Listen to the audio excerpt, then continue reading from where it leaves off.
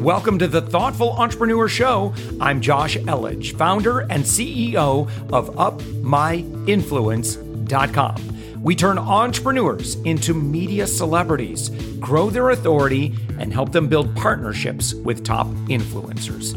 We believe that every person has a unique message that can positively impact the world. Stick around to the end of the show, where I'll reveal how you can be our next guest on one of the fastest growing daily inspiration podcasts on the planet in 15 to 20 minutes. Let's go. And with us right now, we have the former number one B2B sales, Fortune 1000 rep turned CEO, Mary Grothe. Mary, welcome to the program. Happy to be here. Thank you. You are on the web at salesbq.com and, of course, marygrothe.com. And that's Mary, M-A-R-Y. Grothe is Grothe.com. So, Mary, I would imagine we're going to be talking about B2B sales, something that I really love, because that's particularly over the past few years has been just the subject that I've obsessed on more than anything about what's working today. So who do you normally work with? Well, it's interesting. We started Sales BQ 3 years ago, and we were silo focused on rebuilding sales departments. I had a heart for that CEO in between 1 to 3 million that was making that first hiring decision for a salesperson. And it was a fun start to our company, but we've evolved. What we found is that solving revenue problems can't be done by sales training alone, bringing in a sales process methodology. It's one part.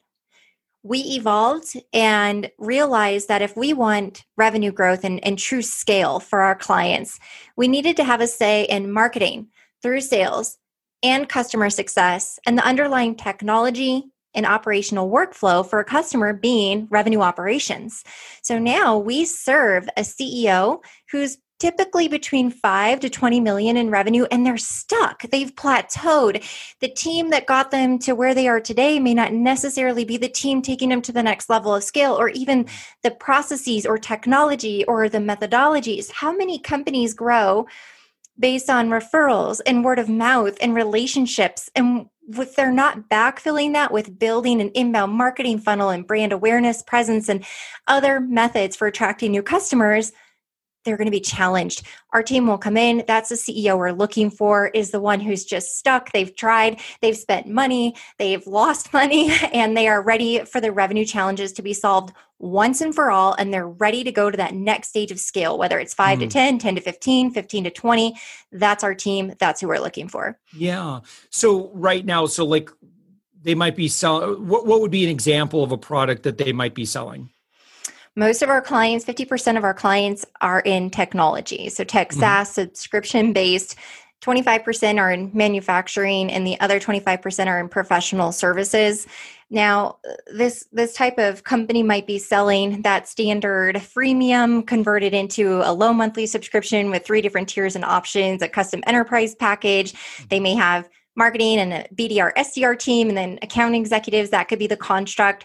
They could be old school, super traditional, still trying to hire the sales unicorn, the one that does everything manually. And they don't even have a marketing department. And these salespeople build their lead list all on their own and do all prospecting and selling and pitching and closing.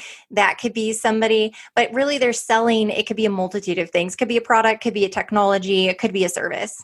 Yeah. What do you see in terms of most people that you have an initial conversation, or maybe you just see this in the industry as a whole? What do you see a lot of people doing? You're like, people stop doing this. It doesn't work. Or maybe it worked, it used to work and it no longer works. And maybe it's something that you'd like to rid the world of for most businesses. The number one redirect, the mental redirect that we have to do with our CEOs is getting them out of the mindset that a salesperson can do everything. It's such an old school way of thinking. And you said it. I'm a former number one B2B mid-market sales rep. I started selling in 2008. And we didn't have marketing, even though it was a Fortune 1000 company. I sold in the mid-market. The company I sold for was known for small business. There was nothing to support me in my mid-market mission. We didn't have any automation. Every email I sent was manual. We did have a really clunky, awful CRM. And Yeah. we didn't have any way to feed our database with leads or qualified information. We had to find it through networking, through the phone book, through yellow pages, and we built our own lead list. A lot of executives may have been in other type of management or leadership roles at that time. They've moved up the ranks. Here we are 12 years later, and they're stuck thinking now they're going to go build a sales team of the salesperson of yesteryear that they've known. But the salesperson of yesteryear and sales departments of yesteryear don't exist anymore. Yeah. If you're setting your company up for true scale, or if you want to stick on the growth and scale are different, but if you're setting it for true scale, you have to build a revenue engine. And a lot of these CEOs, the biggest mistake they make is they just want to hire one part, and that's the salesperson. They put too much expectation and pressure on them to do everything, and that's not realistic. Yeah. And so that's the number one thing that we help redirect, is to say that's not how you're going to get to the next point of scale. So they just hope to bring someone in and say, okay, go get us some customers. Oh my gosh, here's your laptop, go sell. And then there's no training. There's no playbook. They want to train through osmosis. They say, why don't you and I just run a couple of meetings together? And then after, 3 or 4, you'll know. And then you can sell on your own. Geez, why doesn't this person win? Yeah. All right. So, and again, kind of breaking it down into like maybe simple language. And again, I know that there's going to be some variation, but what would be the steps if a CEO is like, look, we've been doing our own sales by hook or crook, like for some reason we've succeeded so far, but we're not nearly where we believe we should be. So what would be a great way to start addressing that problem? Or like if they want to build a proper sales team, like and the supportive sales systems to empower them with they need, and again the right tools to generate those, if it's the research or the lead gen or the marketing or whatever, like where do we start? This is a very simple to follow math equation. The big problem that CEOs make is they hire expensive salespeople and expect them to do it all, which we just spoke about. If you're paying a $65,000 or $75,000 base salary, 70% of that salesperson's time is spent or allocated towards prospecting that they don't really do or don't do well. They don't get enough at-bats. They don't have enough opportunities. Then the CEO makes investment in sales training and other sales tools. But the problem is you can't close what you don't have in your pipeline. That's the problem you have to solve first, is getting enough opportunities in the pipeline. Right. Something happened in 2020, a little virus, a little pandemic, a little shutdown. People now, the buyer in the B2B world is now working from home. They're taking care of kids. They could be taking care of other family members. They could have stress and strains that you're not aware of. They may have a work phone that's being forwarded to their cell phone that they're not taking outside calls from their work. They have Zoom gloom. They're on meetings all day long. Their day looks different. Traditional outbound sales methods aren't as successful right now. They could rebound. They could shift. Where we've seen success, and what I encourage the listeners to do, if you're trying to grow or scale sales, is you have to solve the first problem, which is more funnel, more leads, more qualified opportunities. I would take that mathematical equation of investment rather than hiring another salesperson or continuing to ask your sales team with those base salaries to spend 70% of their time. I would allocate a portion of that budget and put it into building an inbound marketing funnel. Because today's buyer, they still have needs. They still have problems, they still have challenges, but they're not easily accessible and available to be engaging with salespeople like they used to 10 months ago. Therefore, they are finding solutions to their problem online. They are researching for answers. If your company can create an inbound marketing funnel where you are educating and providing answers to the buyer, here's what you accomplish. You intersect with them when the buyer is in awareness stage. When they're in awareness stage, they know that they have a problem or a challenge they'd like to fix. They just don't necessarily know how. They're searching to try to find the answer themselves. If your brand can have a content strategy, a paid media strategy, a social influence strategy, a podcast, a something where you are educating the market and you're making it known that you solve that problem they have, there will be an emotional connection to your brand. And it will be like a magnet pulling them in. And when they start to experience your brand, if you have built it in a way that's in their language, not your products and services and accolades, but in their language with narrative, talking about how you solve their problems and make their lives better, now they are inclined to say, I want to learn more. And that's how you get your salespeople having more qualified sales conversations. We made this shift. We actually took spend from our clients that was being allocated for going up in headcount on BDRs and SDRs, which are your sales development reps and business development reps that traditionally do outbound prospecting. We did not have them increase the size of their team or backfill any turnover. We had them take that investment and double down or triple investment into inbound marketing, and the results have been through the roof. So in terms of creating awareness, what are some of your favorite methods? And again, I know that could be different based on who they are and who they're trying to reach out to. But are there any tried and true methods that you like right now, or you think is pretty effective? We're very heavy on content strategy. And the reason is people want to digest that information when they can.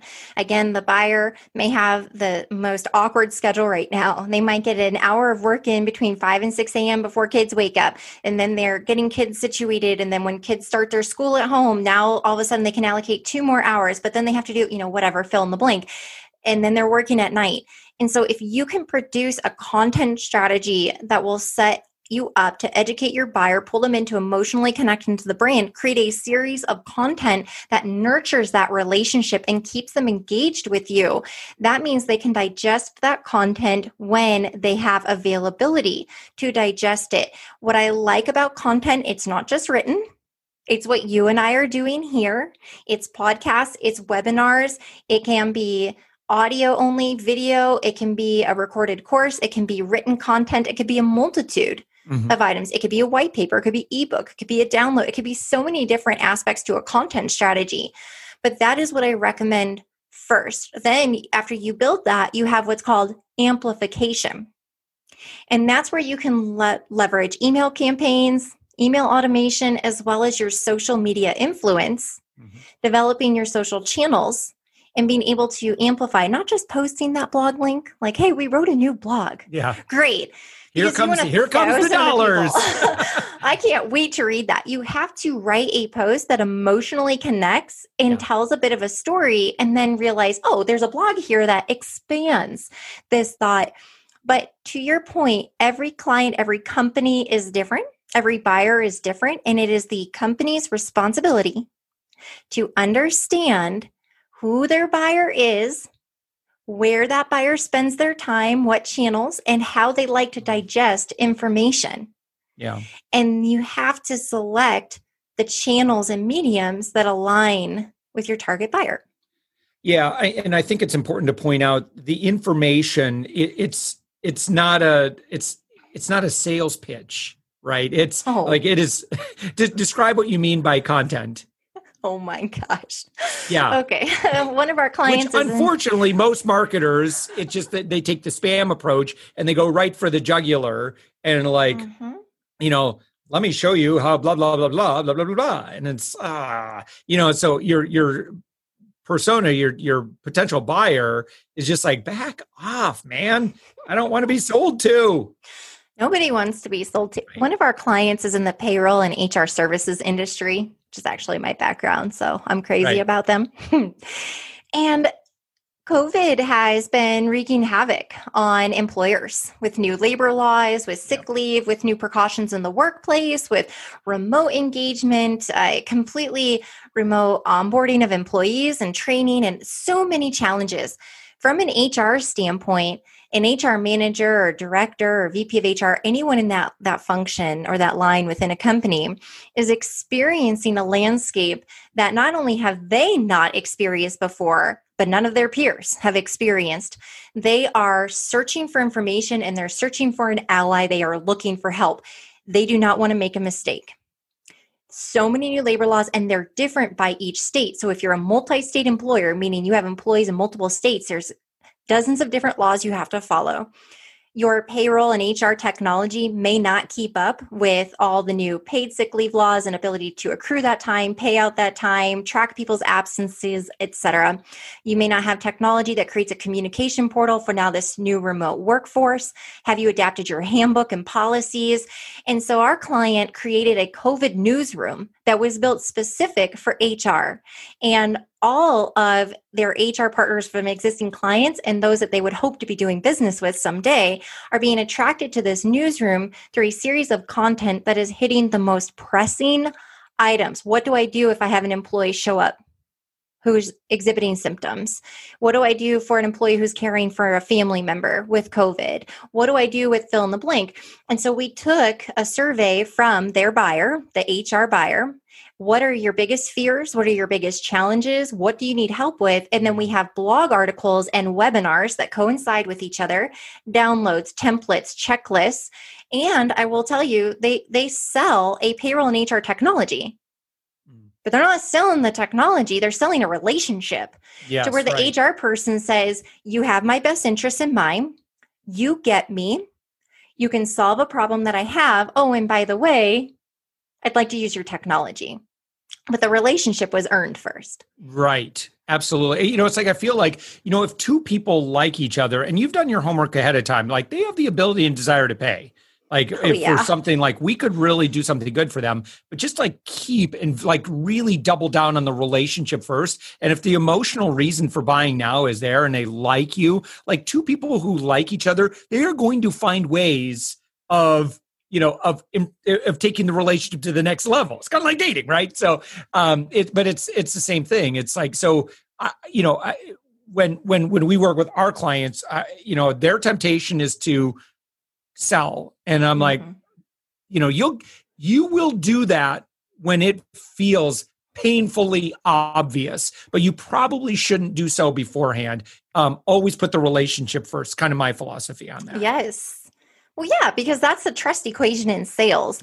Anybody, regardless if you're the executive CEO who is selling or you're a business development professional, when you are wearing your sales hat, you have what is called perceived self-interest. And your prospect can smell it on you. Yeah. And they know that there's this perceived with salespeople, this perception. And the only way to lower that perceived self-interest is by increasing your credibility and your business intelligence and your ability to connect and understand their day in the life. And when your credibility, your business intelligence, and the knowledge comes into play, the trust starts growing. The emotional connection starts growing because there's now a belief that their life will be better because you're in it versus before. And like you said, there's always an ability to make an investment. Price is only an issue in an absence of value. And if you are value first and build the relationship first and master the trust equation first, and you align with the buyer, you make the sale. And it never felt like anybody sold anything or you made the sale. One of my favorite questions is people ask me for closing advice. I don't really know like how to close because most people ask me when they get started and how they get started. And there are so few times in my 12 years of selling that I've ever had to close anyone or use a No, they ask me. Yeah, sure. Yes. Well, that's really, and now at the same time though, gosh, I'm running out of time. I have no more time. Okay. I got more stuff I got to ask you, but Mary Grothe, we're going to have to do this again sometime soon. Your website, again, marygrothe.com, and then of course, salesbq.com. Who would be someone that should absolutely get in touch, and what would they do? Oh man, I want the CEOs listening going, Mary, help us get to the next level. We've tried several things over and over again. We've spent tens of thousands, if not hundreds of thousands of dollars. We cannot get to the next scale. Our team can help you. We will 2x, 3x your MRR within 6 to 9 months of working together. We can make it happen. That's who I want to meet with. Awesome. All right, Mary Grothe, again, website salesbq.com and marygrothe.com. Thank you, Mary, for joining us. Thanks for having me. Thanks for listening to the Thoughtful Entrepreneur Show. If you are a thoughtful business owner or professional who would like to be on this daily program, please visit upmyinfluence.com/guest. Now, if you've got something out of this interview, would you share this episode on social media? Just do a quick screenshot with your phone and text it to a friend or post it on the socials. Now, if you do that, tag us with the hashtag UpMyInfluence. Each month, we scour Twitter, LinkedIn, Facebook, and Instagram. We pick one winner from each platform, and you get crowned king or queen of that social media. Now, what do you win? We're going to promote you and your business to over 120,000 social media fans, totally free. Now, can you also hook us up? Now, in your podcast player right now, please give us a thumbs up or a rating and review. We promise to read it all and take action. We believe that every person has a message that can positively impact the world. Your feedback helps us fulfill that mission. And while you're at it, hit that subscribe button. You know why? Tomorrow, that's right, 7 days a week, you are going to be inspired and motivated to succeed. 15 minutes a day. Now, my name's Josh Elledge. Let's connect on the socials. You'll find all the stuff we're doing at upmyinfluence.com. Now, thanks for listening, and thank you for being a part of the Thoughtful Entrepreneur Movement.